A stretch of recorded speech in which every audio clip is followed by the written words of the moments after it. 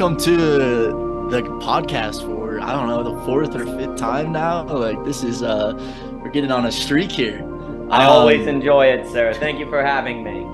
Awesome. Yeah. So yeah, I'm super stoked to we have a lot of different directions that this will go. And what feels most salient is really exploring some of our past podcasts have been a little bit more theoretical, a little bit more abstract. And I think that is great. And also this one feels like, yeah, let's dive into the raw implementation of some of these frameworks to overcome the meaning crisis. Sure. What does it look like in a daily basis of inhabiting the practices and the protocols for confronting and facing and finding solutions, if that's even a right word, for the meaning crisis. And then from there we'll bounce into whatever direction feels right. Well, that's wonderful, Mr. Nelson. I always enjoy the chance to speak with you, whether it be about beauty, the game theory dynamics of conversation, the work that you're doing. And I think what you're getting at there on bringing the question of the meaning crisis to this realm of practice and activity and things like that, that becomes really, really important because otherwise meaning could just be the definition of a word, right? You have to get into the use of the word, and that's an entirely different ballgame. So I think that's a really important step to take. Absolutely. Awesome. Let's dive in. So I think you read a piece recently that I wrote about like ambition is a necessity for transformation or something like that. Yes. I don't remember the exact title, but it was basically saying ambition is this forcing function for transformation.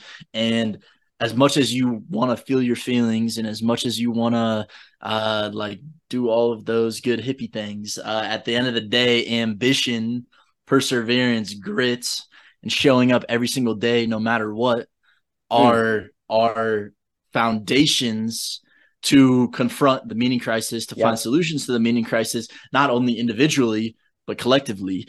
And so to set the groundwork a little bit, this business that I have been co-creating with a couple of people is basically trying to do just that. And we are running these 100-day experiences where we get a bunch of people in and we say, here are like 5 practices that are really good. Like everyone knows they're good: meditation, cold showers, fasting, minimalism, and I think journaling and writing.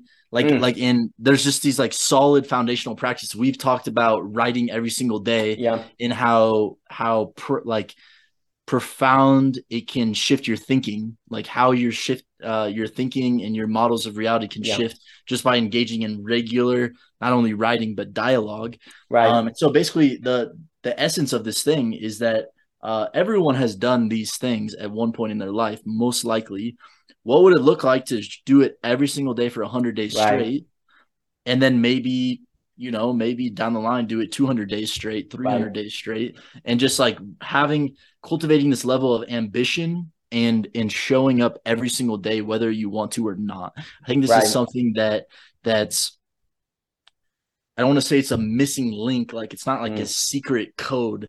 In a sense, it's like everyone wants the secret key to do these things, but it's like, no, it's our philosophy is like, it's simple things done repetitively over time for hundreds and hundreds of days in a row.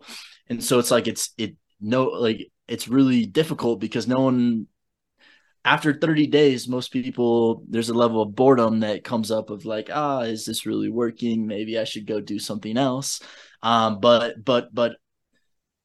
actually just pushing through that and it's been really transformative for me. I've been noticing there's just like this level of exhaustion that I feel on a daily basis. But at the same time, like I just sit down and I write, and writing happens. And then at some point energy comes back, and I noted there's all of these justifications and these narratives in my mind that usually get me to stop doing the thing that needs to happen. But when I just don't give myself a choice and I say this is going to get done daily, whether I like it or not, then creativity flows, thinking happens in the process of writing a book. And like most of the days I don't feel creative. And there's this like amazing quote, which is like I only write when I feel inspired, and I feel inspired every single day at 8 a.m. or something like that.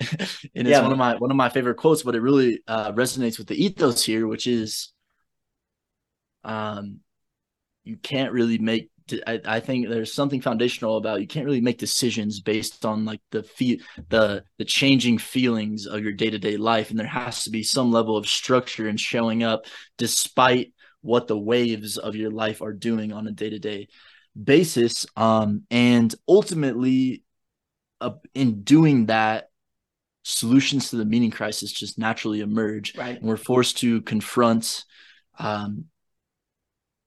we're forced to shift our identity in ways that would not be possible if we didn't force ourselves to sit down every single day and do the same tasks. And what I've noticed is in doing this, we're on day 30. I'm just doing for 30 days straight, but also meditation on like day like 80 or 90.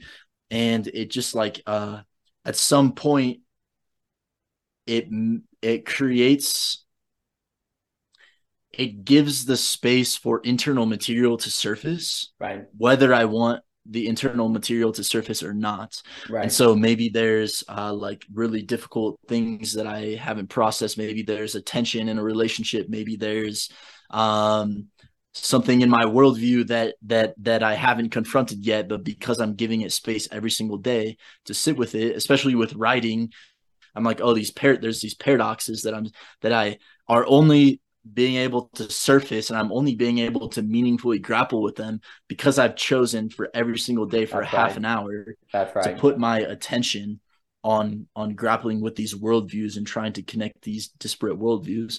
So I'd love to hear Excellent. I'd love to hear what's coming up for you on solutions to the meaning crisis by like just like radical ambition and perseverance in whatever domain.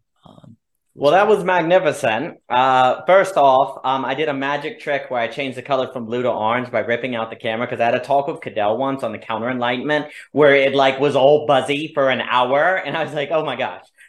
So, you know, I wanted to bring out the complexion of the orange with the suit there. So, you know, what can I say? But first off, you were saying a lot of extremely important things. When we talk about meaning, there's a few things that's kind of problematic about the word meaning. I can have meaning as in I see the meaning of the world is God's creation, or the meaning of the world is emergentism or something like that. Well, if I see that the world is God's creation, that doesn't necessarily mean I feel like I have a fittedness in that meaning, right? So you have a kind of macro meaning where you say, oh, the universe has meaning because it's not going to be lost in a heat death. And you have a lot of people now who have done great work on that. You have Brendan, who's done his book on emergentism. You have the Elegance of Reality with Bobby Azura, some of the people in the meta-modern space.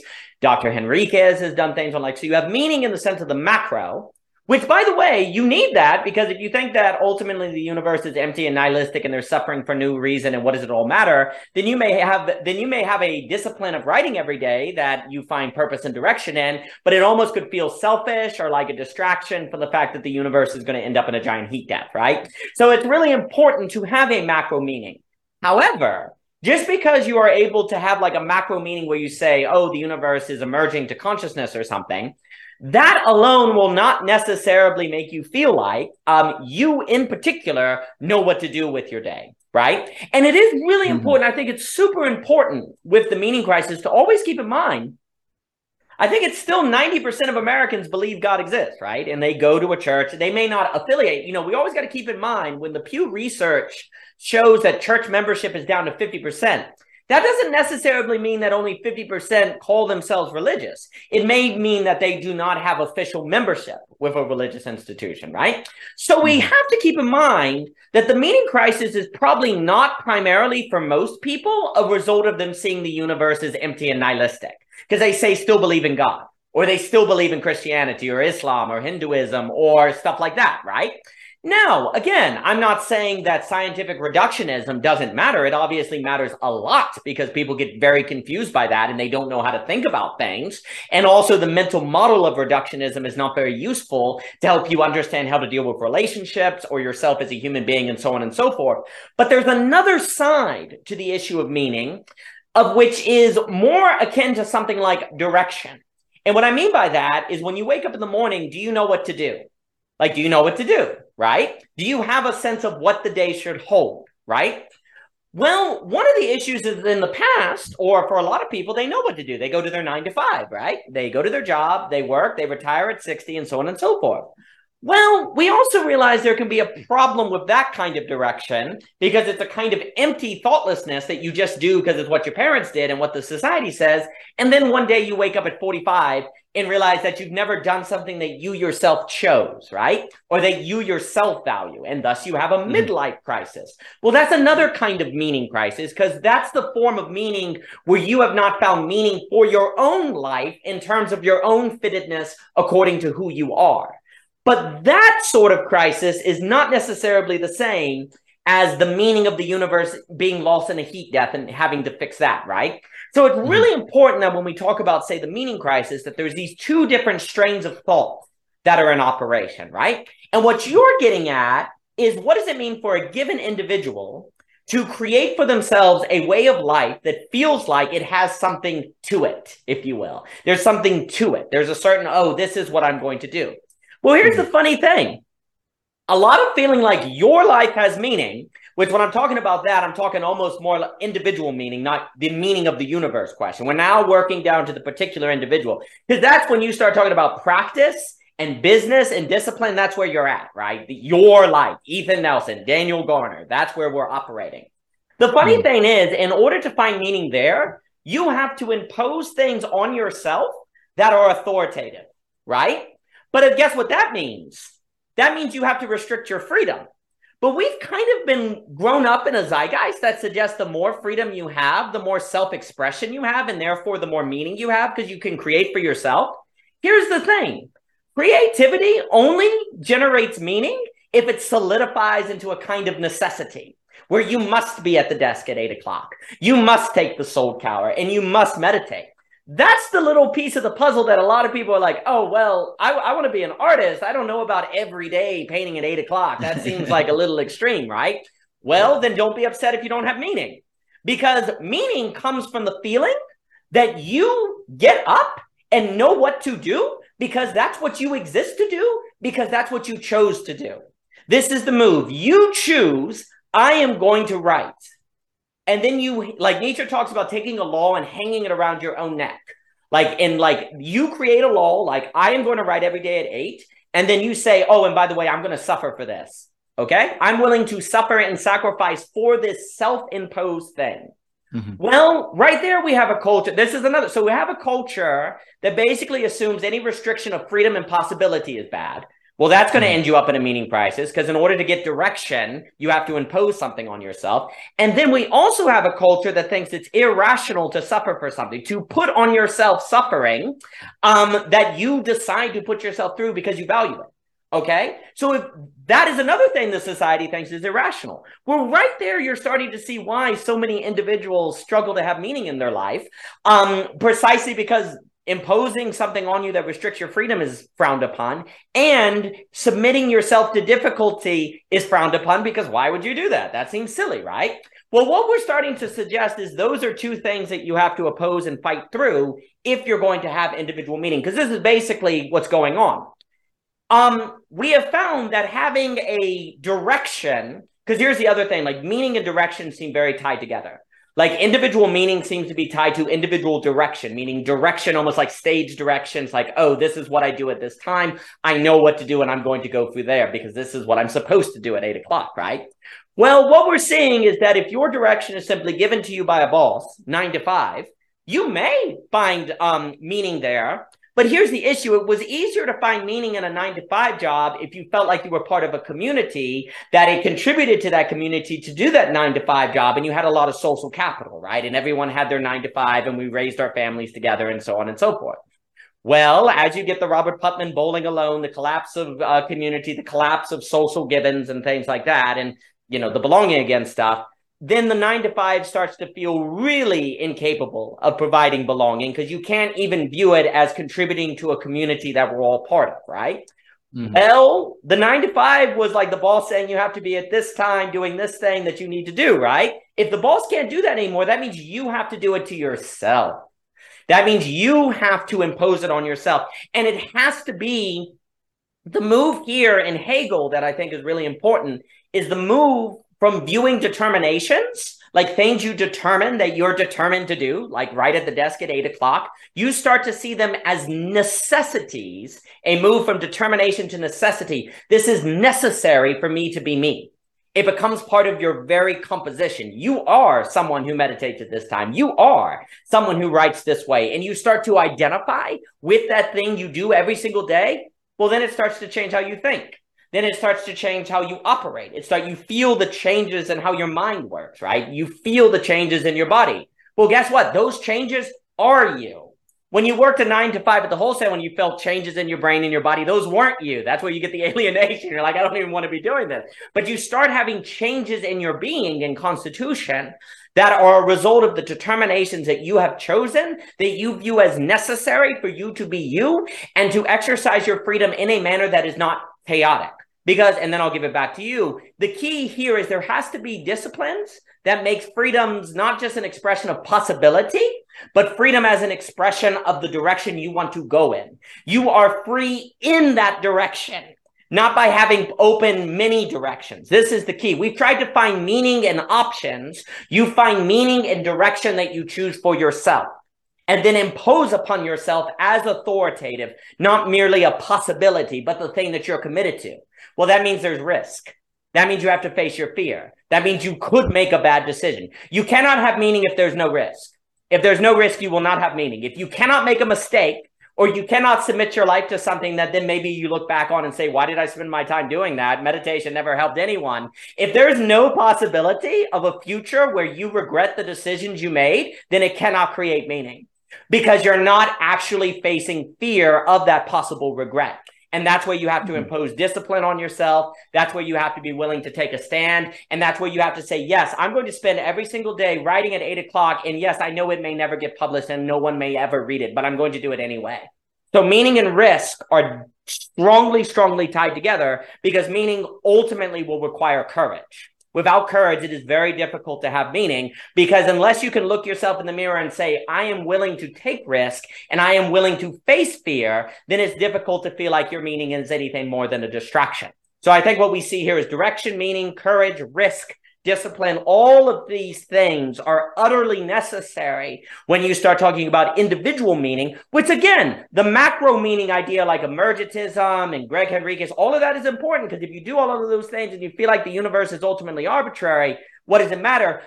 But if you have the big picture meaning and you don't have this other side of the coin, you're going to be in trouble. And that's what we're talking about here. The side of the coin that takes courage, direction, discipline, giving yourself over to something. Those are all an utterly necessary part of the equation. Absolutely. Holy crap. Yeah, no, there's a lot there. There's a lot of good points that you just noted. I'll just riff on a couple of them. One that really fascinates me is the actuality versus potentiality one, it's like exactly what you were saying, where there's so many different potential things, but we never choose any of them. And it feels like it's even speeding up. We're having more and more and more potential in our culture, more and more places to go eat, more and more jobs to do online, more and more AI softwares to play around with that might not do anything, the more and more people to engage with on YouTube and Instagram. And there's so many different places, not only on the internet, but there's so many different identities that we could choose to be, that it's so hard to be any of them. That's right. And yeah, this actually actualizing something, I think it's fascinating how you frame that, of the fear of regrets is it's so hard to make decisions and to get out of this potentiality because of this fear, dreading the choice that we make, yes. The fear of this limitation being the wrong limitation, choice of which limitation was best for us. But yeah, we actually can't know that. And something I've been sitting with a lot is this kind of triangle of making a decision, executing on the decision and reflecting on the decision, where it's almost like we try, like, what is the best limitation? Then we actually limit ourselves for a certain amount of time. Then we reflect on, was that the right limitation? How would I know if it was the right limitation? And if it wasn't, is there a different limitation that I want to choose? And to me, that's like exploring the potentiality, is like not just sitting in the space of the potentiality, but doing my best to find the most relevant limitation, but never, there's like no certainty there. There's no, like, there's never this feeling of having picked the right limitation. It's always like, this is my best guess. And then I'm going to follow through on it. And then I'm going to reflect, and maybe I'm going to have regret that it was the wrong one. But in that regret, the potentiality opens up again for now deciding on a different limitation if I realize that maybe it was later. And something I wanted to bring up as well here, with this ambition thing, one of the light bulbs that just went off as you were talking about one of our past conversations was, we talked about the conditionality of beauty a lot. Yes. In the ambition, the way you were talking about it brought that back up, which is the conditionality of meaning, yes, like choosing to limit ourselves and choosing to show up every day at 8 a.m. to write is a limitation that develops the conditions for which meaning can arise. That's right. But still the word meaning to me feels a little bit ominous, or like I can't quite pinpoint it down. I think this would be an interesting thing to explore, because you kept using the word fittedness. Yes. Like there's this, I could like find meaning in something, but if I'm not fit to the world in some way, then there's never going to like be this full actualization of meaning. And so something I really want to explore with you is not only the ambition as a way to develop the conditions of appreciating meaning, but then also on the topic of meaning, there's this fittedness to reality in some way.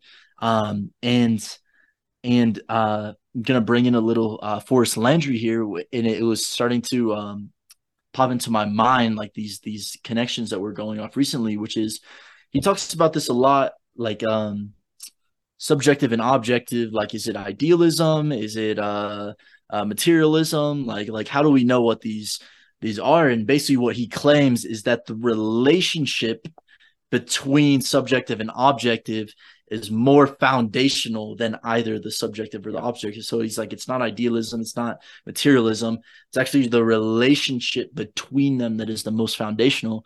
And when I read that, I'm still trying to figure out the implication, because it feels like, all right, that is a little bit abstract, but the implications of that in a practical way are vast. And I think that they relate to this conversation in that it's like the meaning is not within me, the meaning is not within the world, but there's something about this fittedness in the relationship between me and the world, which is more foundational and which is where the meaning is.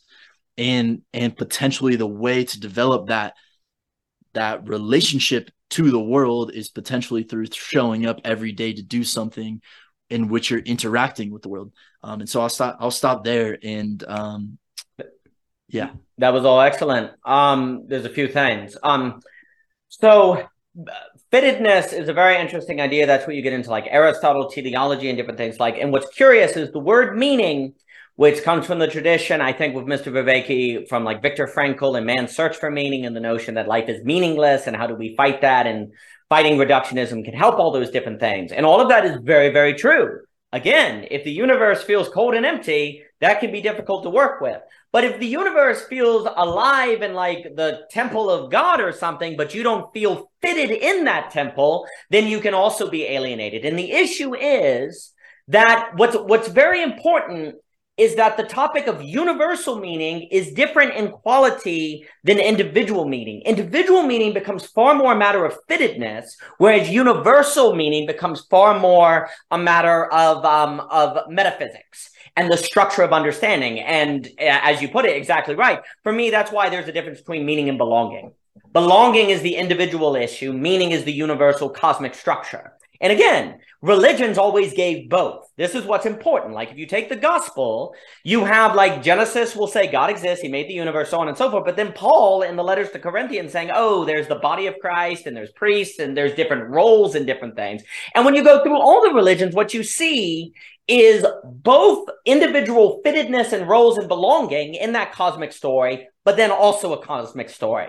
And you have to realize religions were doing both, not just telling you that God existed and therefore the universe had meaning. It was also saying in the New Testament, giving people roles and purposes that aligned with the cosmic story. And I'm not saying that people like Dr. Vervaeke or Henriquez or whatever doesn't know that. I'm not making those claims. I'm saying that that distinction can be lost in the word meaning itself. Right? Because you can move back and forth between those. And, you know, some people make distinctions between meaning and purpose, or, you know, the cosmic structure and the individual role in the cosmic structure. And I actually think, as just a side note, what you do see in that is the utterly necessary, I almost want to call it net skill, like I was talking with Emilio or people at the net the other day, of the meta-language skill. The ability to move between linguistical frameworks that other people use in different ways. Because if we cannot do that, especially with the radical encounter of diversity and different intellectual traditions that people are operating through, there's going to be a whole lot of misunderstanding, wasted time, and confusion. In the same way that if you were to interact with someone from, say, China, you would need a Mandarin translator to understand what they're saying. Increasingly, it's like people come from different intellectual cultures. Like, you know, Dr. Vervaeke talks about Neoplatonism. I do a lot in Hegel. Dr. Lass will do a lot in Hegel. There's psychoanalysis. You have Dr. Henriquez, who has this background. So everyone almost has different intellectual cultures. And with that brings different languages, and the ability to translate between those intellectual cultures as a meta skill or a net skill or whatever is going to be utterly, utterly, utterly necessary. Or you're going to just increasingly have wasted time, confusion, and so on. But that's a side note. A few more things. For me, the funny thing is that possibility is actually a threat to meaning. We tend to think that possibility opens up meaning because you can do more things. That's not actually necessarily the case. If you have too little possibility, you can't have meaning because you feel alienated. But if you have too much possibility, you also feel alienated because it all feels like, why should I do X instead of Y? And then if you do X, you can be saying, oh, I'm not doing Y, so I'm missing out. So there's actually a ditch on either side of the road, right? Funny enough, for most of us in our current generation, meaning is more about learning to limit oneself from unlimitedness. So we don't tend to associate meaning with limits, but actually you require limitation to have meaning, because without limit, you can't have definition. Definition requires limitation. I have to say that the word cat means this, not, oh, it could refer to anything, because if it could refer to anything, then words are useless, right? So you cannot have, and by the way, if limit requires definition, well, you require definition for what? Identity, meaning, place, etc., so forth. So what we have to understand is that in the current age where society cannot give you your limitation, you will be a blacksmith because your dad was a blacksmith. You will be a Christian because you're born in America or whatever. The limit was imposed externally. We now have to internally impose on ourselves limitation and then treat that limitation as authoritative over us. But why would we do that if it causes us to suffer? Because then we remember that we self-created, and why would we do this? Well, because we choose it. Like that's the move. If you want meaning, you have to impose yourself on a limit that you will follow even if it costs you, even if it's difficult.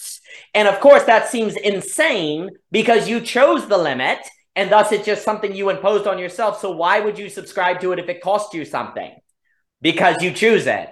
And this is the Nietzschean move, really. This is what Nietzsche is kind of talking about with the child, where you create your own values and then hang a law over your neck and treat that law or that value as authoritative over you.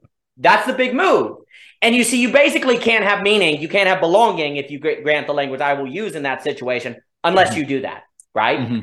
Now, it should be noted, there's very good reason that the world, you could put it this way. You used to have society where belonging and meaning were basically always overlaying, because you could have like a Western Christian society where belonging was also providing you the meaning. So you would get meaning and belonging together.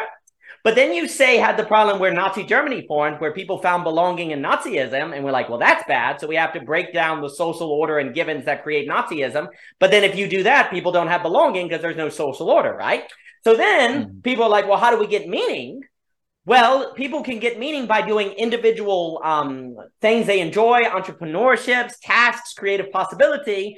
Yeah, but then they don't have belonging because they don't have shared intelligibility. So they get meaning and they don't get belonging. But in the past, it was easy to see where belonging and meaning tended to overlap a whole lot more. So it was easy for us today to make the mistake that if we regain meaning, we would also get belonging. But that's not the case. And in fact, what you see is people also can find meaning, say, in conspiracies, or they can find meaning in cults or other groups that then give them belonging, but it doesn't create culture, right? So what we're seeing here is you can have a whole lot of meaning that then doesn't create fittedness or society, which is the problem. But then you can also have belonging that leads to Nazi Germany or conspiracies, right? So we're talking about an art form here.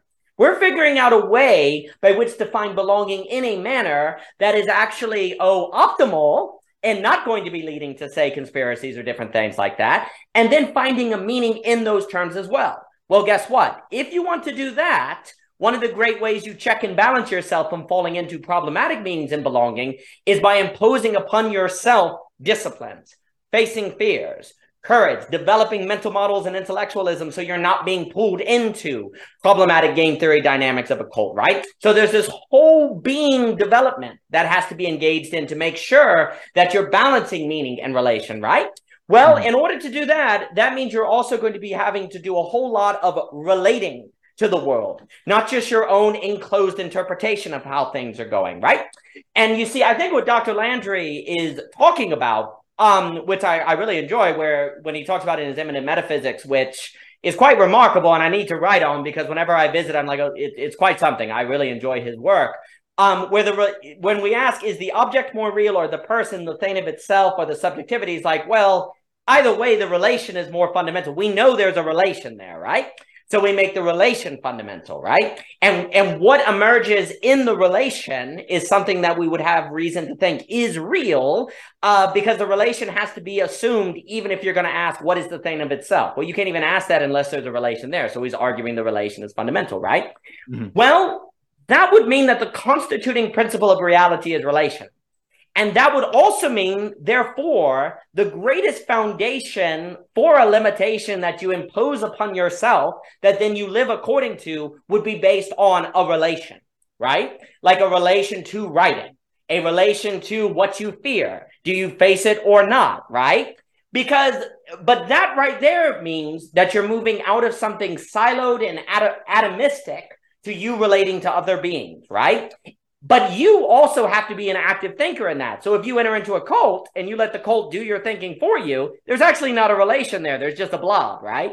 Like if you just assume what other people are thinking and just kind of absorb that, there's actually not a relation. There is technically a relation, but practically there isn't a relation because you're just absorbing what is coming onto you from the bigger picture, right?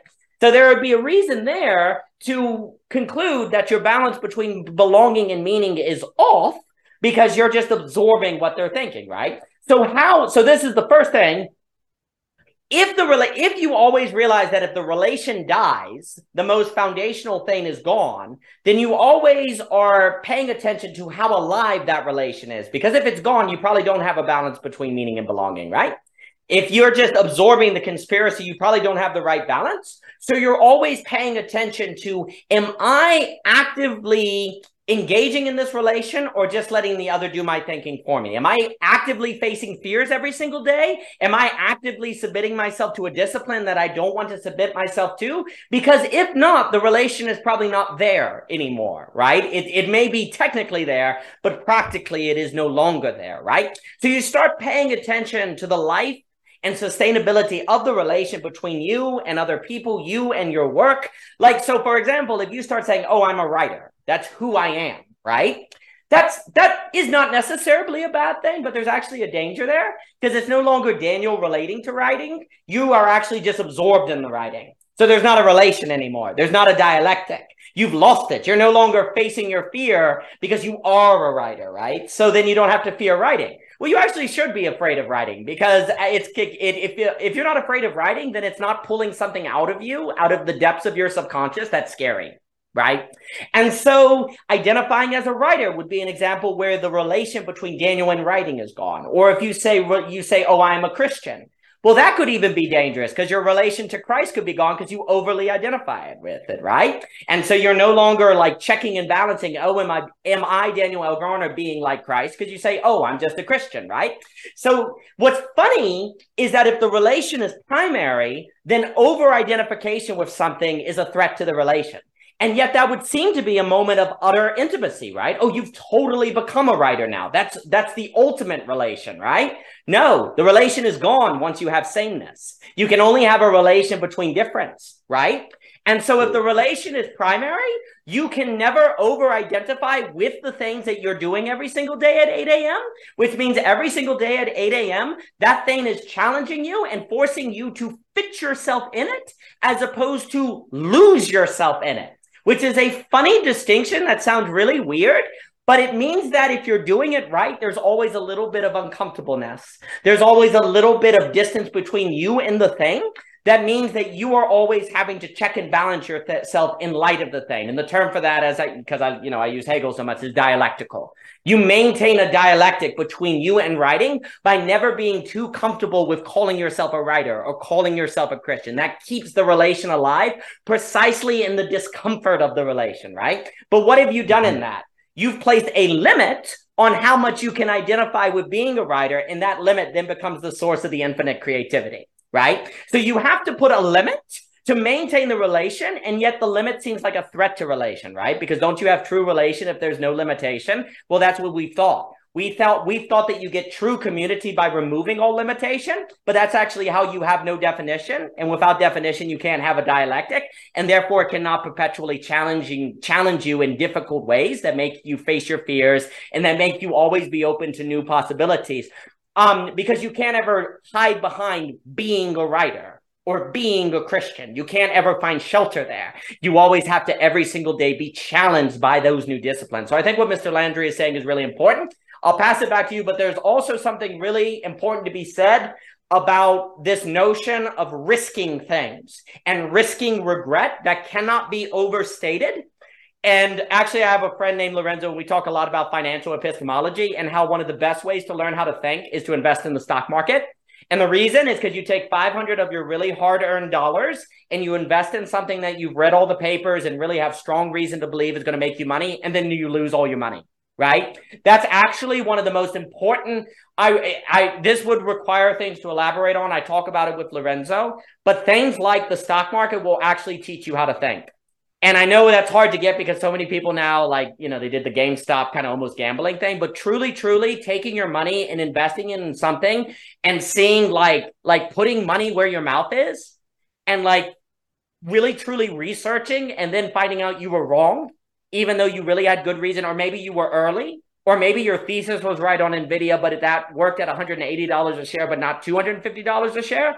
All of that way of thinking is in the ballpark of the kind of thinking that is required, financial epistemology, to find belonging, to find fittedness, to find individual meaning. If you don't develop that way of thinking and actually realizing that's the kind of thing you have to do, like if you invest 30 minutes every day to take cold showers, that one sucks. 2 is difficult. And 3, you have to give up maybe the warm shower. And what if you do all the cold showers and it doesn't do anything for you, right? That's a risk environment. That's an investment environment, right?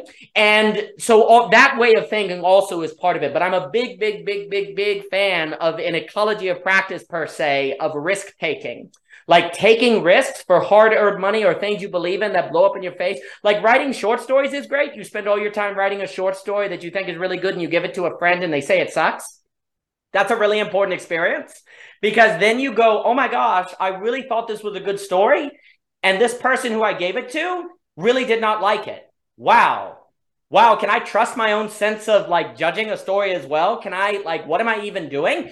you really have to find out then if you mean it, that you want to be a short story writer. And it's also a revelation of how your brain presents the world to you in a manner that makes you believe that you understand it when you don't, because you didn't see that your sentence structure sucked. You didn't see that your characters didn't make any sense. All of those are examples of ecology of practices, to use Dr. Vervaeke's language, that I think are utterly, utterly, utterly necessary if we're going to talk about belonging. You must be a risk taker, and you must really suffer. And then the question is, can you take risk in ways that if you lose those risks, you don't lose everything, and then gradually work up to taking higher and higher risks as you learn how to manage risk emotionally and to get better at taking risk? And that's then how you can start working to a place where you can operate in terms of belonging. But that does require you to have skin in the game and possibly truly lose something. You cannot have belonging. I'm using the language of belonging now to refer more to individual meaning, because I think that would be fine.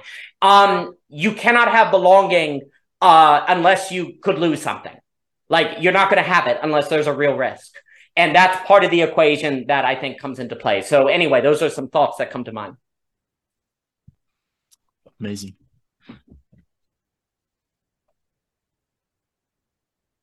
Yeah, there's a couple things here. I'm trying to just sit and digest a lot of what you just said. There's something here around I was sitting with virtue as I put out this piece yesterday on seeking validation and virtue signaling. Yeah. And I was like, all right. And I was asking myself, I was like, what is the root of like this like need for validation or this like virtue signaling? And like, what is the opposite of it? Like, what is the healthy alternative?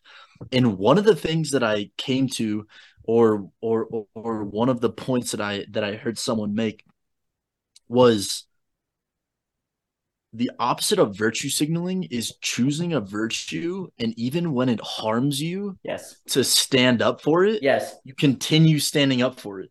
That's right. So, and virtue signaling is you only choose the virtues in the context where they win. That's right. And you never stand up for a virtue where in a context where it's actually negative, has a negative impact on you. And in this felt very relevant to something that I'm trying to remember the exact point because it was in the beginning of your last share, but it was something around, I think it was the suffering point. It was, I can be a writer and it can be fun, but at the point when the writing actually causes me suffering, will I keep going? Yes. Will I say, this is causing me suffering, but I have chosen this limitation, and therefore I'm going to push through the suffering, the self-generated suffering. I could stop suffering right now and stop writing, but then I would also lose the meaning that comes with that limitation. I think that's what I was trying to really sense into is that in some senses, without self-imposed suffering, there's almost a greater suffering, which is like this meaninglessness that comes. And it's like, do I want to choose my suffering in a way that gives me meaning? Or do I want to not choose my suffering and just feel this meaninglessness and this painful lack of meaning in my life? And that's something I really resonated with. And there were a few other points in there. I'm struggling to remember all the different threads that you went down on the last share. Well, I'll just comment quickly on what not to interrupt. I'm sorry, I'm interrupting you. I'm terrible. I just wanted to comment on what you just said. The meaning crisis has emerged for good reason. It wasn't that one day people woke up and started doing things that irrationally led them into a lack of meaning. That's a result of people saying suffering is irrational. It is bad to suffer. Therefore, I will not do the things that suffer. And then what that does is what seems like a good idea at the time ultimately leads to something bad. Like in the Christian structure, the reason like people sin is because sin is a good idea at the time. Like it seems like a good idea at the time. The claim of many religions is that what humans think is a good idea at the time ultimately is not a good idea.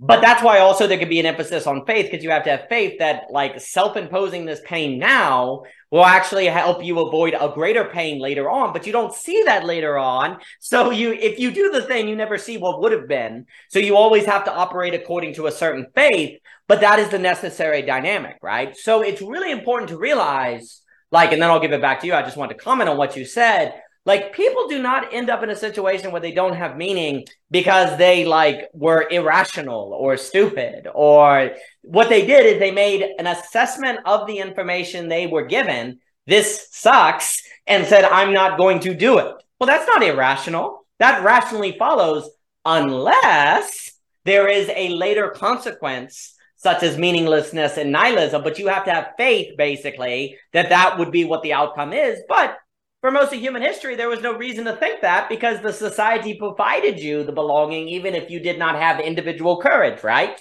But then we entered into a new historical age, basically, where that risk assessment was not adequate, was not a good direction. So you basically now have to almost have a kind of faith, basically, that the suffering that you deal with now is going to come with the benefit of avoiding something later on that would be worse. But that's a kind of belief, right? You have to believe that, and you might be wrong. But the very fact that you might be wrong is actually a necessary risk for the meaning to work. You cannot avoid that risk and get the benefit that we are so describing. Yeah, absolutely. Absolutely. Yeah, there's something here around like, what is a good choice to make? And even if it is suffering to me right now, is it still a good choice? And is it in service of something greater, maybe collectively? That's what was coming up. But before I forget, there's one point that I wanted to riff on, which was the like losing yourself in the identity of something as actually being a bad thing. That felt, as you started talking about like identifying with this, identifying with that, I also have this frame that over identifying is not a good thing. There's this writer I really enjoy, Stephen Pressfield. He talks a lot about ambition and creativity, but he basically has a thing where he says the amateur is the one that over identifies with the craft, and the pro is scared out of his pants. He's afraid of the creative process because he doesn't identify with it, and it continually brings up there's this resistance and this suffering that comes with the creative practice. And in over identifying with it, you can actually like be complacent. You're like, right. I guess I'm a writer. I have that identity now. I don't need to write anymore because I am identified as this thing. And it feels really powerful to never actually like fully identify with things, but not in a way that doesn't involve commitment. And I think this is what I'm getting from you, is like, you could go the opposite way, and you could be like, I'm not going to identify with anything, and therefore I'm not going to do anything, and I'm not going to move in any directions. Or you could over identify, but there's like this middle ground, which is like, I'm not going to identify with this thing that I'm showing up for and have chosen. I'm going to show up for it on a daily basis. I'm going to suffer for it without identifying with it. And it's just this continuous choice. And this is where the virtue comes in, is like, I'm going to choose this virtue because like I want to live a virtuous life. And so there's this virtue that I'm going to commit myself to. And even in situations where it negatively impacts me, I'm going to continue on this virtue, but I'm never going to fully like identify with it. It's not like I am this virtue. It's like I hold this virtue dear and I will suffer for it, but it's not me. And it makes me think of Vervaeke's, he talks about this, the divine double, I think is what he calls it, where he says it's not like and I've been finding this really fascinating because living in Boulder, Colorado, there's a lot of this kind of this self-growth kind of new age communities that I find myself spending some time in. And there's this consistent like, follow your like authentic self, like be yourself, be true, be authentic. And he basically, I don't know if he fully calls it bullshit, but he basically says the divine double is like it's like this unconditioned thing, this unconditioned thing that we're always striving for, but we never actually reach. And he's like he says like kind of Carl Jung's idea of I'm trying to remember exactly how he related it to Jung, but he was saying Jung basically, he wasn't talking about like this authentic self and overcoming shadow is like getting more to your authentic self. It's actually stopping you from the things that are helping you strive in this and I would imagine like dialectical relationship. It's like there's this thing that is like the more perfect version of me, and I'm always going to be striving and moving towards these values, these virtues, and this wiser version of myself. And in that relationship to this divine double is where the magic happens, not in this identification of it as like an authentic self or something like that, but it's always, there's always a relationship to it that is in service of us developing toward greater heights of towards that virtue. Absolutely.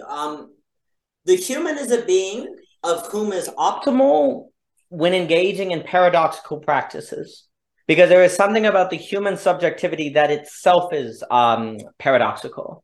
Like the moment I refer to myself, I'm gone. When I'm not referring to myself, I'm here. It's almost like a video camera that when it tries to film, like this is from I'm a Strange Loop by Douglas Hofstadter. When you film the screen that the camera is pointing at, there's a certain vanishing. Yeah, that's exactly right. There's a certain vanishing that occurs. It's like that infinite aggression with the video camera, right? Yeah. The moment I refer to myself, I engage in that certain infinite regression that occurs, eternal regression. But then the moment I stop and the video camera looks away from the screen, we're all good, right? So then how do you identify, what does it mean to be a being that the moment you ask about your being, it's gone, right?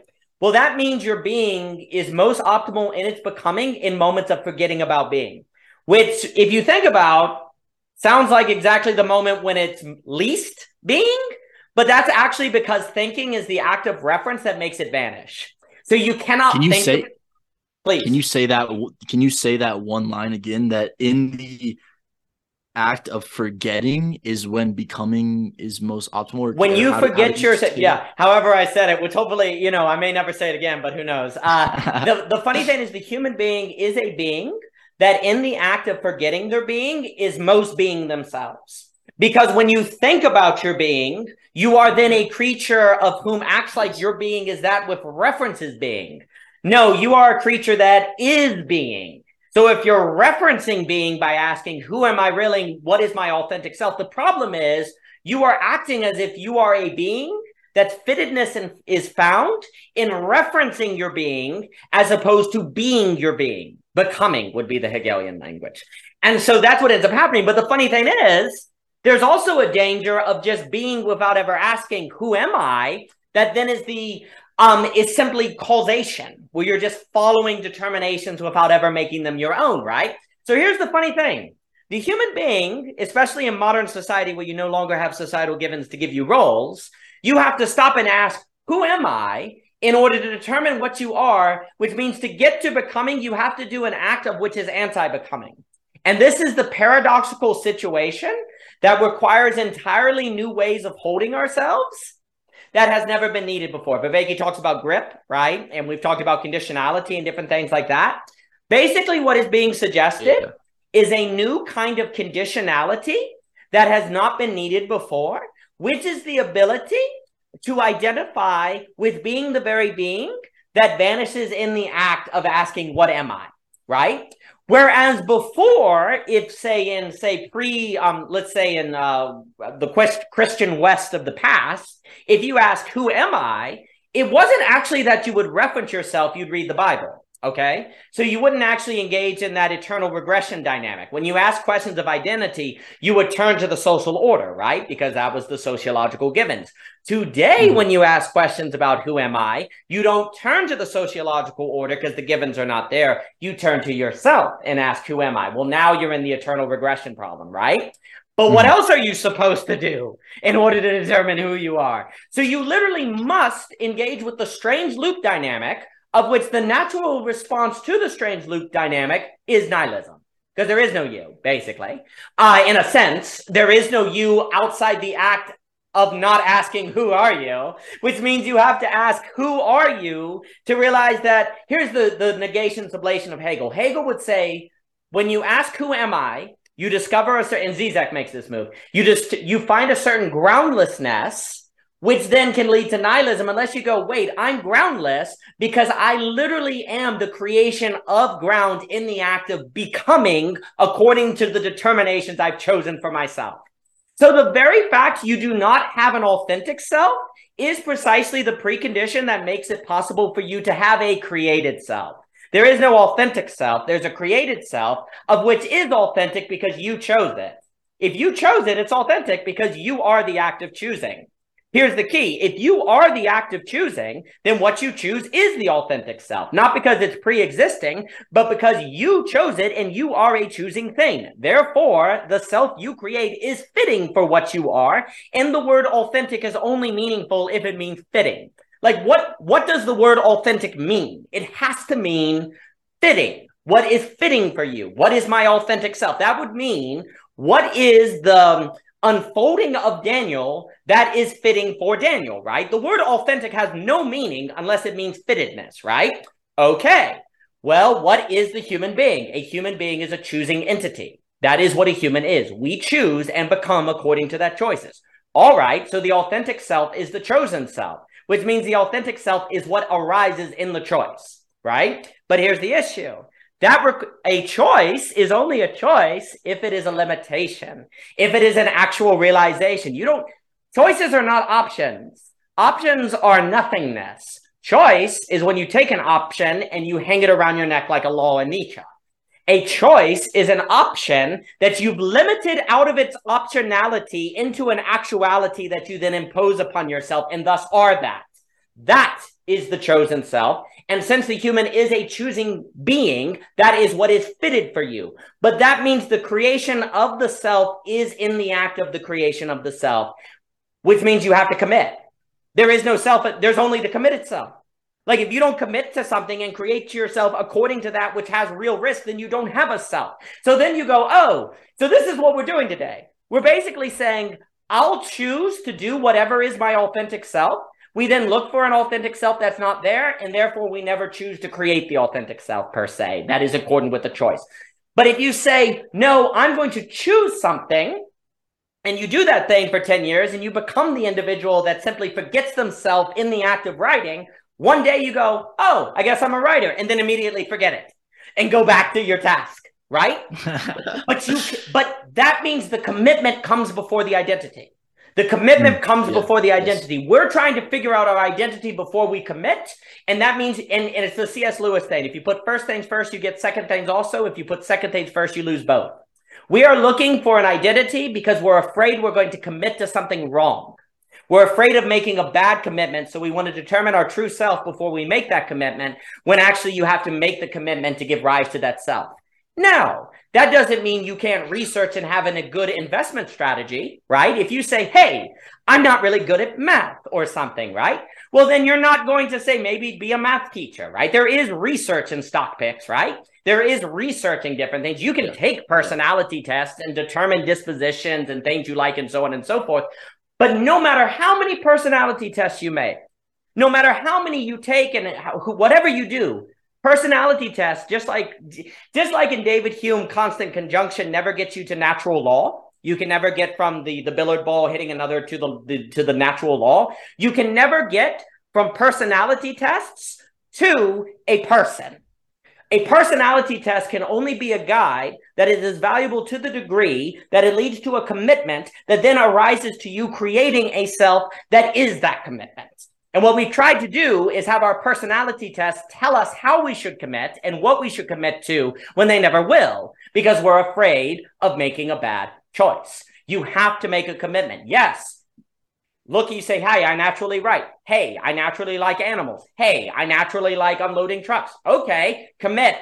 Commit to raising horses. Commit to unloading trucks. Commit to the point where it becomes difficult, because then you can find out that you're the kind of being who can rise to the difficulty and the occasion of driving trucks when it's difficult. And now you feel like I actually can do this. You're not going to have meaning until you feel like you can do something and you're able to do something beyond what you previously thought.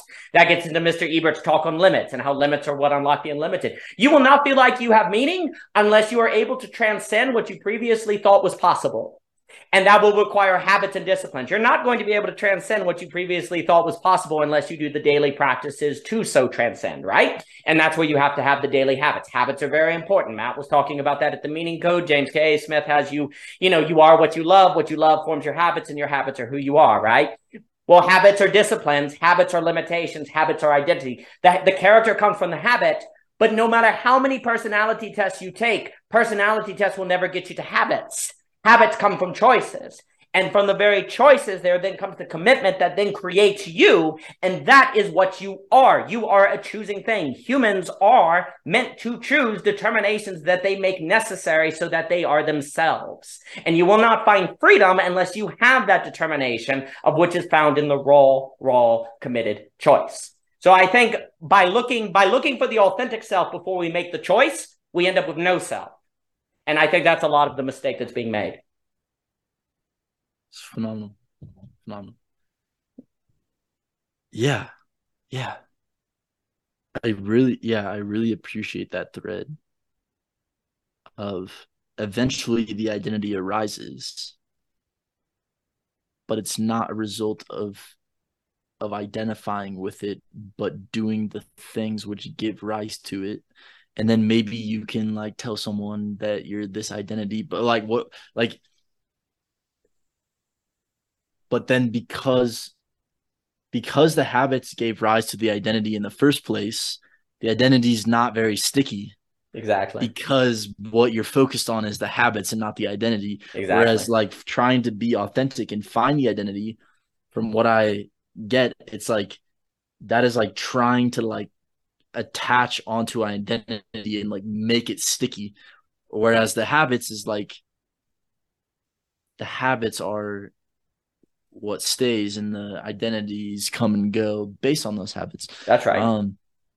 Yeah, there was a lot there, and I continually, like, as you're speaking, I'll go down all these different threads and then I'll lose them. But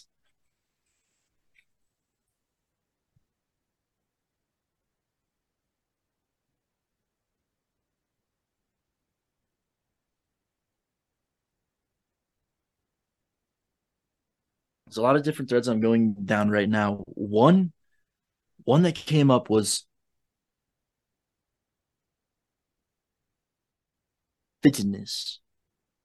When you say my authentic self isn't like this identity, it's that which is Daniel being fitted to Danieling, or Ethan being fitted to Ethaning, or whatever that process is of becoming and being fitted to.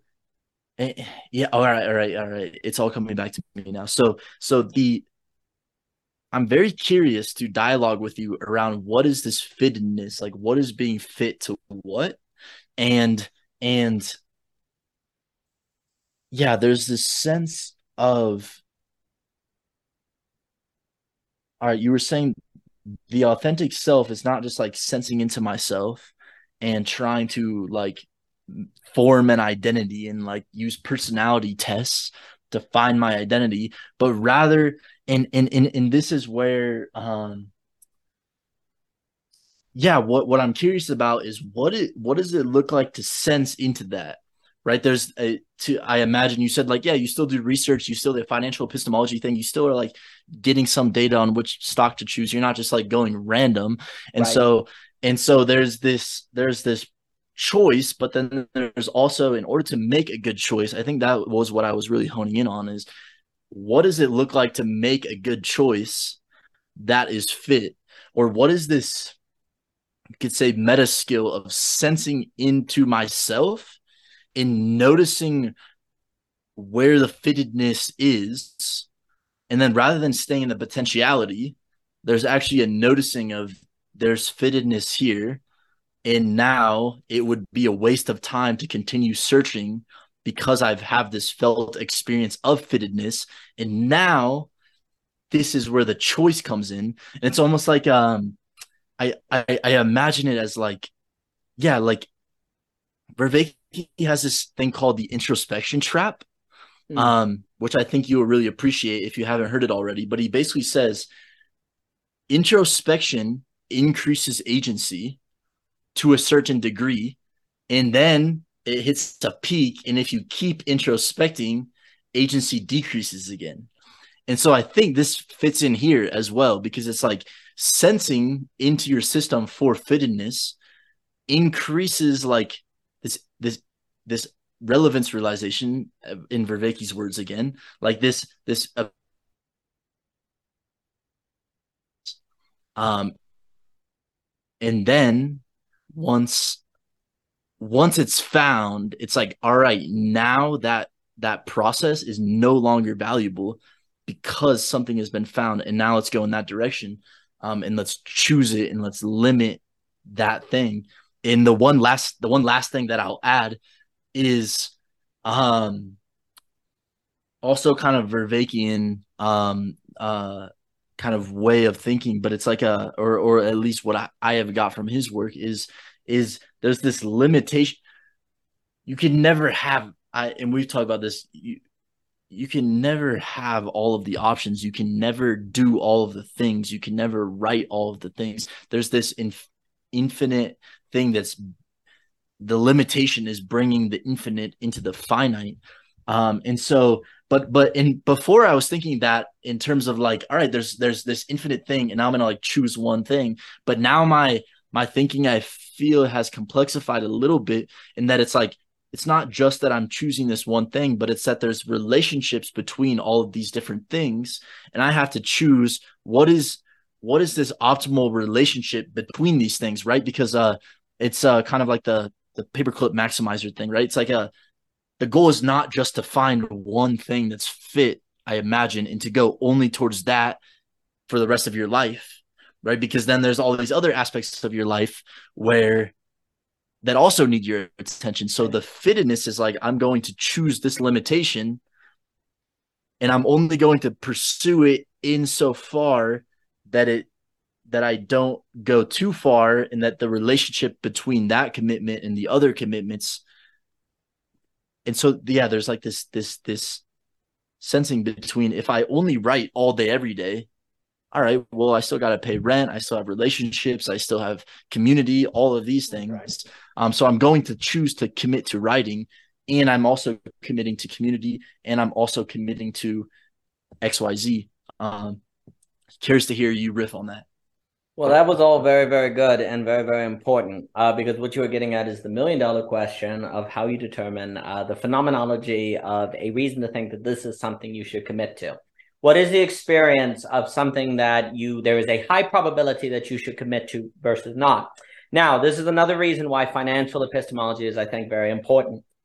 Some people can talk, like, for example, as if when you find the thing you're supposed to do, it's obvious, and that's the thing you should do, right? In the same way that they'll talk about when you meet the one you're supposed to marry, there's a ray of light that comes down in you. Oh, that's the one. It's so obvious, right? I think this way of thinking could be dangerous, actually, because then you do not develop a strategy by which you can actually successfully employ different possibilities in a manner that then you can risk assess so that you can determine the best option. So, for example, if I'm to use the stock market example, it's generally considered not good advice to take your entire portfolio and invest in a single company. You say, well, I think NVIDIA is going to the moon. I'm going to put all my money on it, and you lose 30%. There is diversification that people will say, right? However, there is also a point where diversification, as Charlie Munger puts it, becomes worsification. Where you have so many stocks that you can't make any money. Yeah, you don't lose anything, but you don't gain anything either, right? So for him, you want maybe, I don't know how many Charles Munger has, but he'll have like Alibaba at one point, Coca-Cola, different things. So he may have like 10 stocks, right? And he breaks up his money there. He doesn't have 1,000. You see some portfolio managers that have like thousands of options, and they don't lose any money, but they also don't make any money, right? So the question becomes the following. If you look at your life, ask yourself, are there 5 things, maybe there are 6 or 5 things that the very experience of time is different when you do them. Like you'll suddenly notice 3 hours go by. Or you do them and you actually feel more like, say, energized throughout the rest of the day, right? Or you feel like your mind is structured in a manner that makes you more discerning so you don't end up in drama situations, okay? Say in relationships, right? Maybe it's 5 things. Maybe it's writing, meditation, taking walks, unloading trucks, working on a farm or something, right? These 5 things, right? And you notice that they're different.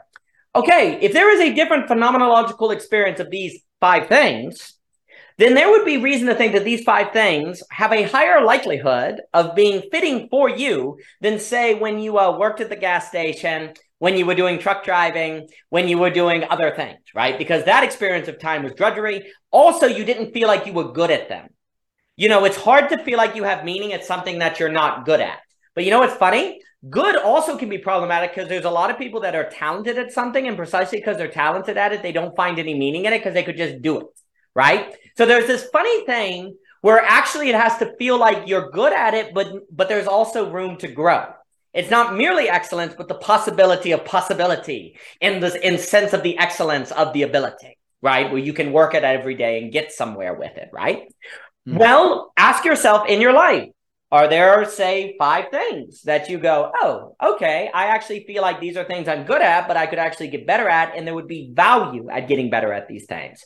For example, I would be able to make money that I could then take care of relationships, take care of kids, take care of my family, have the ability to change the world because money can change the world. Money has a certain power to it, right? You say, yes, it's this thing.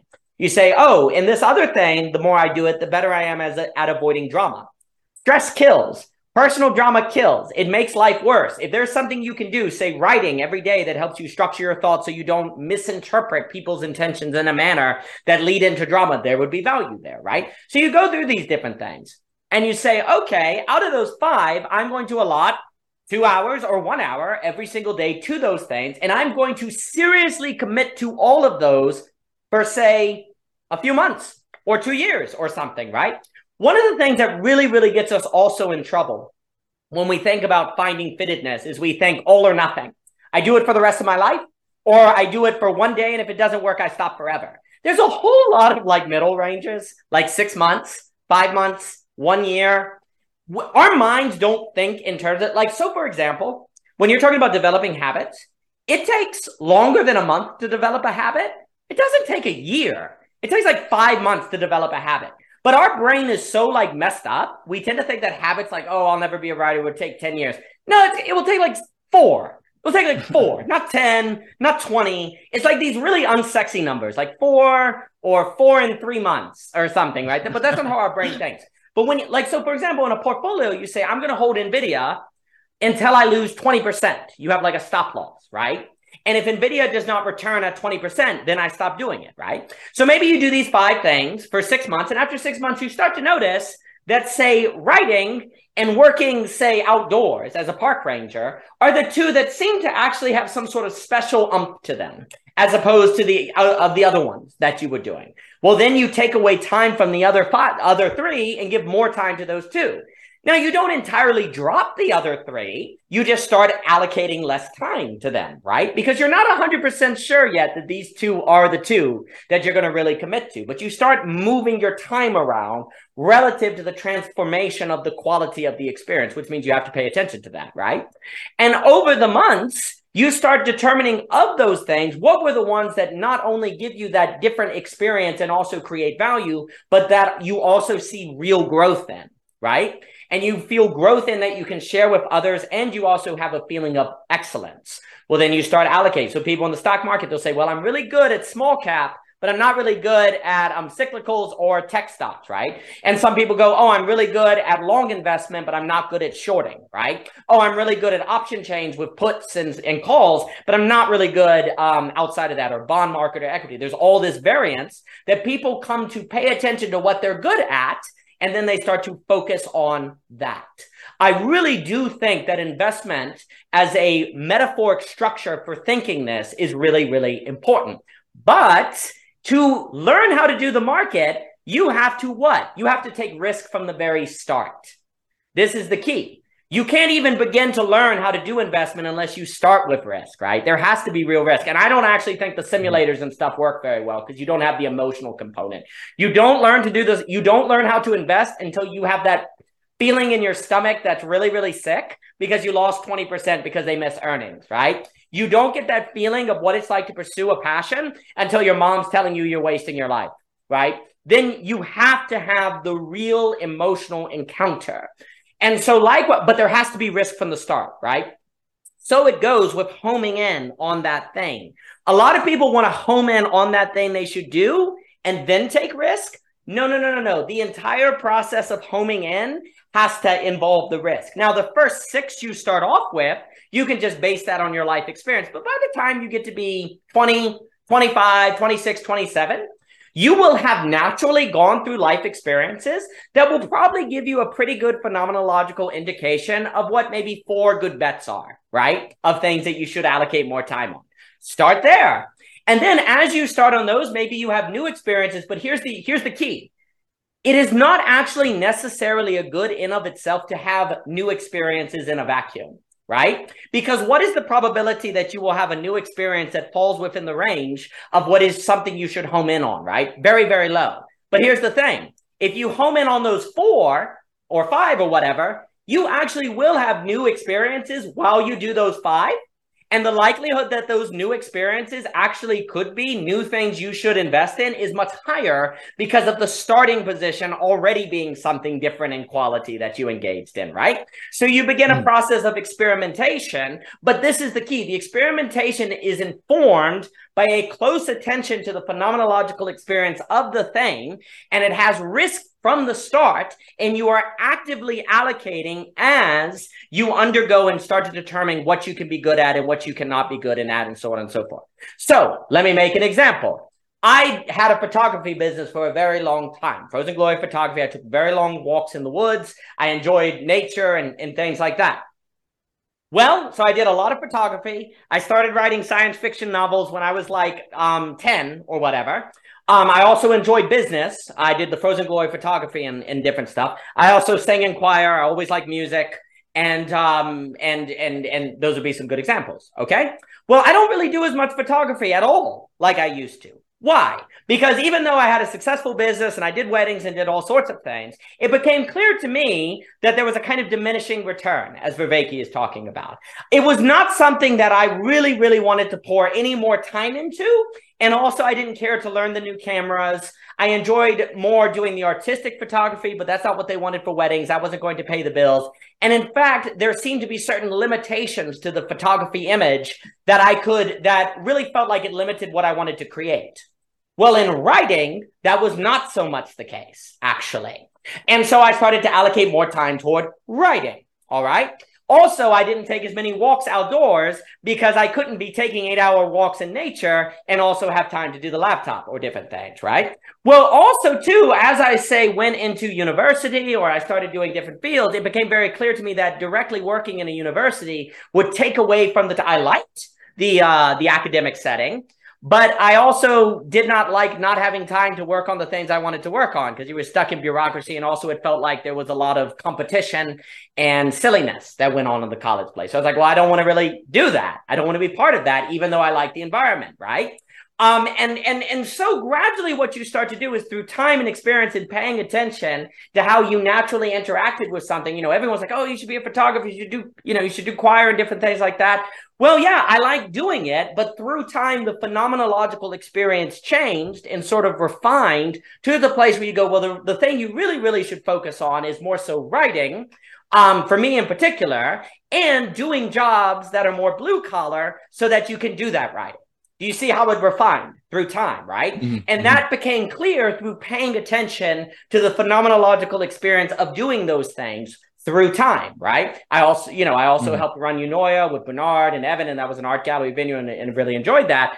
And that was also something that I kind of still do in a way with the venue, but it's not the prime thing I do. It's like the secondary thing I do, right? But I have to pay the bills, and if I don't pay the bills, I can't do the writing. So you gradually have a process. Now here's the thing. I also did like Chinese weapon fighting and different things, but I never was like, oh, I want to be a black belt at that, but I did enjoy it. So I don't really do much of that, right? Even though that was something I really, really enjoyed and still enjoy to do, right? So what you see here, now maybe I could be a NASCAR driver. I don't know, but I have nothing in my experience that would suggest driving a NASCAR or driving cars or something would be one of the things that I find meaning in. There's nowhere in my life story that's there.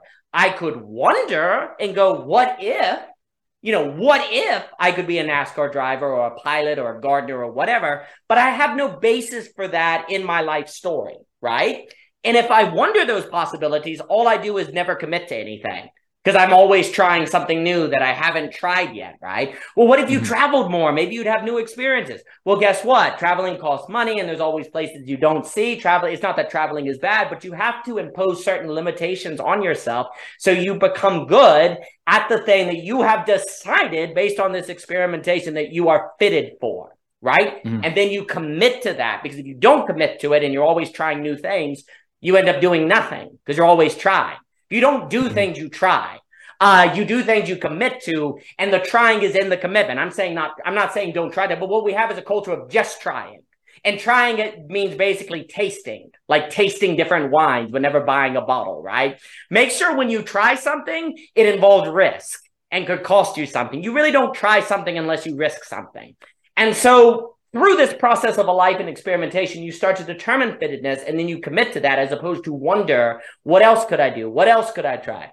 Could I have a different job than a wedding venue? Could I have like a different thing? Yeah, but I'm good at the wedding venue thing. I mean, no one has told me I suck yet, so I have reason to think I'm good at it. And also it just makes sense to me when I do it. Like there's a logic that just kind of flows between those setting up chairs, talking with people, working on the different, there's just a logic to it. Likewise, when we do ideas or the story, there's a logic that just is apparent to me. I'm not saying that it's magical. I'm not saying other people don't have it, but there's a certain fittedness that you feel in the doing of it. That you stopped having in photography, that you stopped having in wushu, that you stopped having in other things. And so here's the key. So I don't sit around and going, oh, maybe I should go back to photography. Oh, maybe I should have another art gallery venue and performance. I don't do that because I trust my assessment of the phenomenological fittedness and commit to what is evident now. If you don't do that commitment, then you're never going to go anywhere. You're always going to be wondering about the past, or you're wondering about new possibilities of being a NASCAR driver or working somewhere else or doing something else.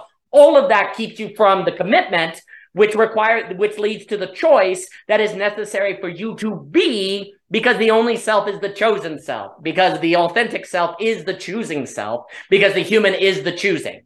Is the commitment to those things. So that would be, from my own biography, a kind of way that works out with a gradual allocation of time and resources relative to those shifting phenomenological experiences and the quality of those experiences. Absolutely. Yeah, that was very well put. Something, as you were speaking, I was sitting with this sense of like, all right, what is that choice? How do you tell at the end of the day whether it was a good choice, or maybe in retrospect? So we talked a lot. So you gave a lot of really spot on frames on this phenomenological experience of fittedness in your life. And then there's also this other side of it, which is in retrospect or in the moment, what are the markers that it is the right choice? You said maybe you have 5, and then you're doing those 5, and then you realize, oh, actually 2 of these are the most fit and the other 3 are slightly less fit. So I'm going to put more time into those 2. And what I was sitting with was like this you put it as, you lose time for 3, you do something for 3 hours and lose track of time.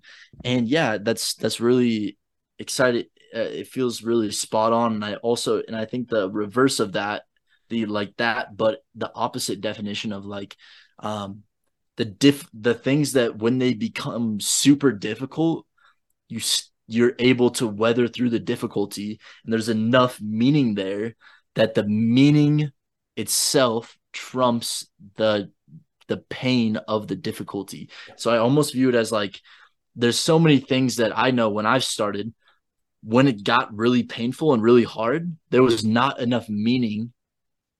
It's like I almost see it as like like a bar graph or something, right? And it's like the meaning wasn't as strong as the difficulty was bad, that I couldn't get through. So it's almost like, as you were speaking, this frame that was coming to me was like, is the degree of the meaning equal to or greater than the difficulty of the pain? And there was a couple domains that I wanted to explore this in, or that like came to me, and one was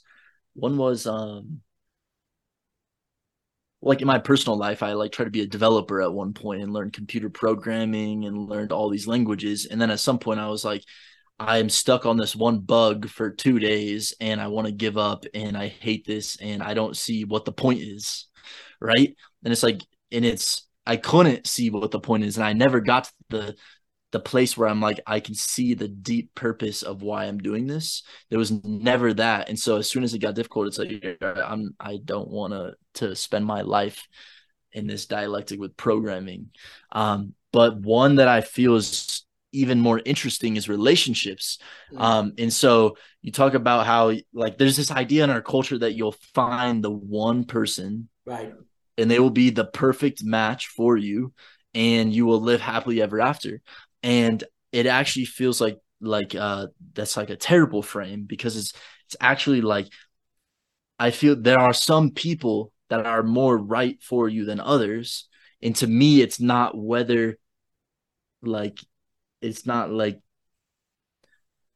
to me, it's like, what are the people that when you get in arguments, you can see that it's worth fighting for in that argument, and you're committed to weathering through the argument and facing the difficulty of the tension of that you actually get through it. As you were talking, that's what came up, and it felt like there was a lot of insights happening in my life where I'm like, oh, all these people that I've dated, it's like, oh, it's because I did realize that when it got difficult, there wasn't enough meaning to actually weather the difficulty. And that with some people, the ability to weather the difficulty is higher. But I thought that was an interesting frame on like actually bringing this from the domain of like life purpose into like the domain of like finding a partner. I feel like I wanted to make that connection because it felt like there's a lot of similarities there in choosing what to commit myself to in a sort of like, what is my life's work, versus choosing to commit myself to a person, or even like friendships. Like, what are the friends where it feels meaningful enough to be in this friendship, or this, or like this philosophical friendship, or this like there's enough meaning in the dialogue that when there's dissonance of worldviews, you can actually weather that. And I think it's really interesting to explore the overlap of what you were talking about in all these different domains. Excellent. A few things that come to mind.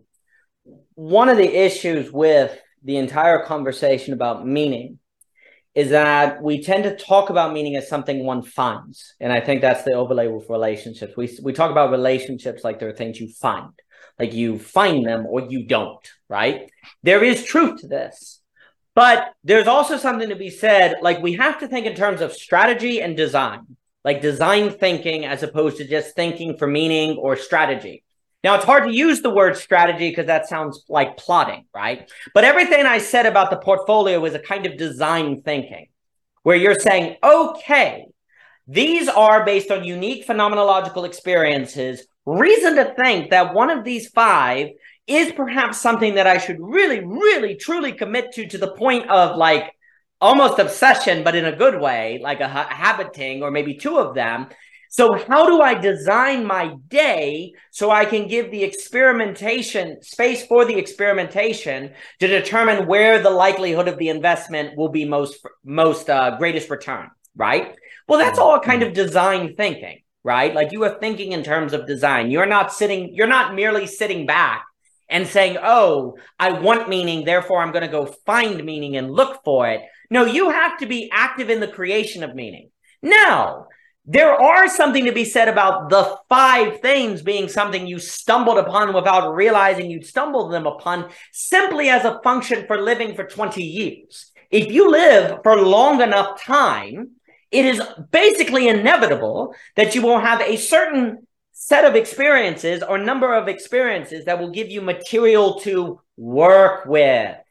This is the key. We have to look at the material of our life as things to work with, not a kind of pile of rubble. If we dig through, we're going to find the diamond, because that's how we talk, right? Mm-hmm. We have to think about how to design the material we have to help work it into something that we will then fit in, right? So it also goes with relationships, right? So for example, there's a lot of people that say want relationships and proceed to do nothing to put themselves in the place where they can encounter people they can relate with, right? Well, that's a problem. Like, so for example, there's a few things. If you say, oh, I am someone who enjoys, I really find deep relationships in sports, right? Okay. And yet you proceed to put yourself in spaces to find a partner where people don't do sports, right? Like you would want to go to the places where people tend to do those sorts of things, right? Now that's a simple example. Like if you say, oh, I really like deep conversation. Okay, are you hanging out in the places where people have deep conversations? If the answer is no, then you are not creating the conditions to increase the likelihood of encountering a relationship that would probably be one you would want to work through difficulty as opposed to see no meaning in working through the difficulty, right? So what are we saying here? We are saying that there is a active but also not entirely controlling dimension. You're not going in and like forcing someone to relate to you, but you're putting yourself in the place where then the material that you have identified as something that you resonate with can arise to something as opposed to just kind of occur like magic. We talk about meaning as if it appears like magic. We talk about relationships as if they appear like magic. They just kind of appear, right? Well, it's more like does a sunset, I'll use the example from earlier conversations, do sunsets appear like magic? They feel like magic when you encounter them, but you also know that they tend to occur in the last 10 minutes of every single day. And if you want to see them, you need to go to a high point where you're not going to be blocked by buildings, right? Sunsets are magic in the experience, but the experiencing of sunsets is not mysterious. It is quite clear what the conditions are so that you can see the sunset, right? It's actually quite similar with meaning. It's quite similar with, say, love and relationships. They are magic when you have them, but how you arise to them actually has a certain design thinking behind it, right? So another point, we talked about the passage of time being a good phenomenological indication. What is something that you would be willing to do if you're not paid for it? That also tends to be a good indication. You say, oh, I'd do this even if I wasn't paid for it. That would be a good indication of something that you probably should invest time in to see over 6 months if it flourishes. Another one is, what is something that when you do, you feel like you're doing something beautiful? The word meaningful can be tricky, but ask yourself, is it beautiful to you? Because if you ask if it's meaningful, most people say, yeah, it's meaningful. Okay, but is it beautiful to you? Beautiful can be a little more robust of a question. And if you say yes, well, that would probably be something you should invest in. Okay, you're talking about people. If you're talking about relationships, what is it when you talk with someone that it feels like there's almost like when you talk with them, they get what you're saying, even if you don't finish your sentences. Like you say things and actually it doesn't make sense what you said if you pay attention to actually the words, and yet they still get it as if you said it clearly. That tends to be an indication of a shared intelligibility and a shared implicit background that tends to be very important. It tends to make relatability more smooth, right? Because they just kind of get you. Right? Likewise, if they're able to identify, like if they just have a sense of what you do in your day without you even explaining it, or they have a similar kind of rhythm to the day, that also tends to be an indication of a shared implicit background without it having to be articulated. Of course, also the passage of time, just like that, like you talk to them and 3 hours go by, that also tends to be an important characteristic. Also, Another thing is if you're talking with someone, the ability for them to move between the personal in particular and the meta in general and back and forth to look at it objectively and then looking at it personally, that also tends to be a very important skill where they're not always in the unemotional objective, but they're also not just in the emotional realm. Is it someone that if I say to you, is the person emotional or emotionally intelligent? If you get that distinction without me having to explain it, then that tends to be someone that's unique, right? That has a certain relatability. If I ask, is this person someone who can talk about deep matters and you instantly say yes without thinking about it, that tends to be a phenomenological indication. If you have to think about it, then it's going into a different realm. But if it's just instantaneous, that tends to be a good thing, right? So there are these different phenomenological tests that one engages with, that if these tests are passed, then you go about the design thinking to create the conditions so that they can then flourish more, right? The meaning does not appear like magic just because you want it. Relationships do not appear like magic just because you want them. You have to create the conditions of which you have reason to think you can create based on these unique phenomenological experiences. But the phenomenological experiences are not a guarantee. They're an indication of a likely possibility or of a higher likelihood of a return on investment per se, if you create the conditions. But then you have to put yourself in those conditions and commit and take on risk and be vulnerable. And you might ultimately be wrong. Also, you might ultimately be wrong, but that's necessary for meaning. If there's no possibility of being wrong, there cannot be meaning. Meaning requires the possibility of being wrong, which is precisely why it was meaningful, because it could have not been. That is a necessary dimension, right? That's why love can be meaningful, precisely because love can be hard. If love can't be hard, then love can't be meaningful. There has to be the possibility of love being hard. Love has to overcome for it to be something more than mere liking. Right? And so here's the key. The very difficulty of meaning is the possibility of meaning.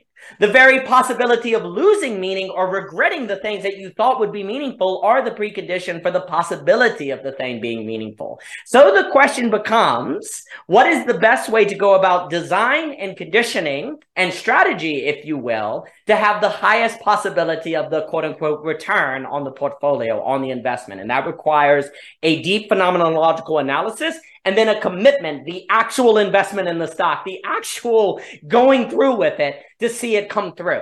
And if you don't do that, well, then you can't have meaning. In the same way you can't make money on a stock unless you put money on it and risk the money on the stock, right? Meaning has to come with that risk. And then simply one's phenomenology is basically their research of the stock. In the way that people read earnings reports to research a stock in a company, your phenomenology is your research material for the portfolio of your possible meaning and belonging that you can invest in. But you have to think about it that way. Otherwise, you're just kind of sitting around waiting for it to happen. It's not. It's not. Well, again, if you existed in a pure Christian society and the external world could give you the Christian role that then you do and it was given to you externally, maybe there'd be a chance of that. But the risk of that is Nazism. The risk of that is closed-mindedness and totalitarianism, right? If you don't want those risks, which there's good reason not to want because World War III doesn't sound appealing to me, well, the precondition for avoiding those terrors is to learn to think in the way that is being so described, according to this financial epistemology and strategizing. But that's what we have to do, and that's what we have to employ using the material of our own phenomenological experience. Phenomenal. Wow. Thank you again for another amazing conversation. Well, I always enjoy it. Yeah, that was it. It always blows me away, and I always feel like I'm at my edge and like I'm being pushed intellectually in these conversations, which is a good feeling. Feels good to really sit with these complex ideas into the frames that you bring to these things that I'm thinking about are always so different. They're always so getting at the same things but using different language and almost like from a different angle, which I really appreciate. And yeah, I just want to say thank you again for recording the podcast, and hopefully many more to come. Well, I enjoy it very much. This is a very, very important topic, and I'm happy to speak about it anytime. On the particular identification of the experiences of which have the highest probability to be the things that if you commit to can generate the meaning of belonging.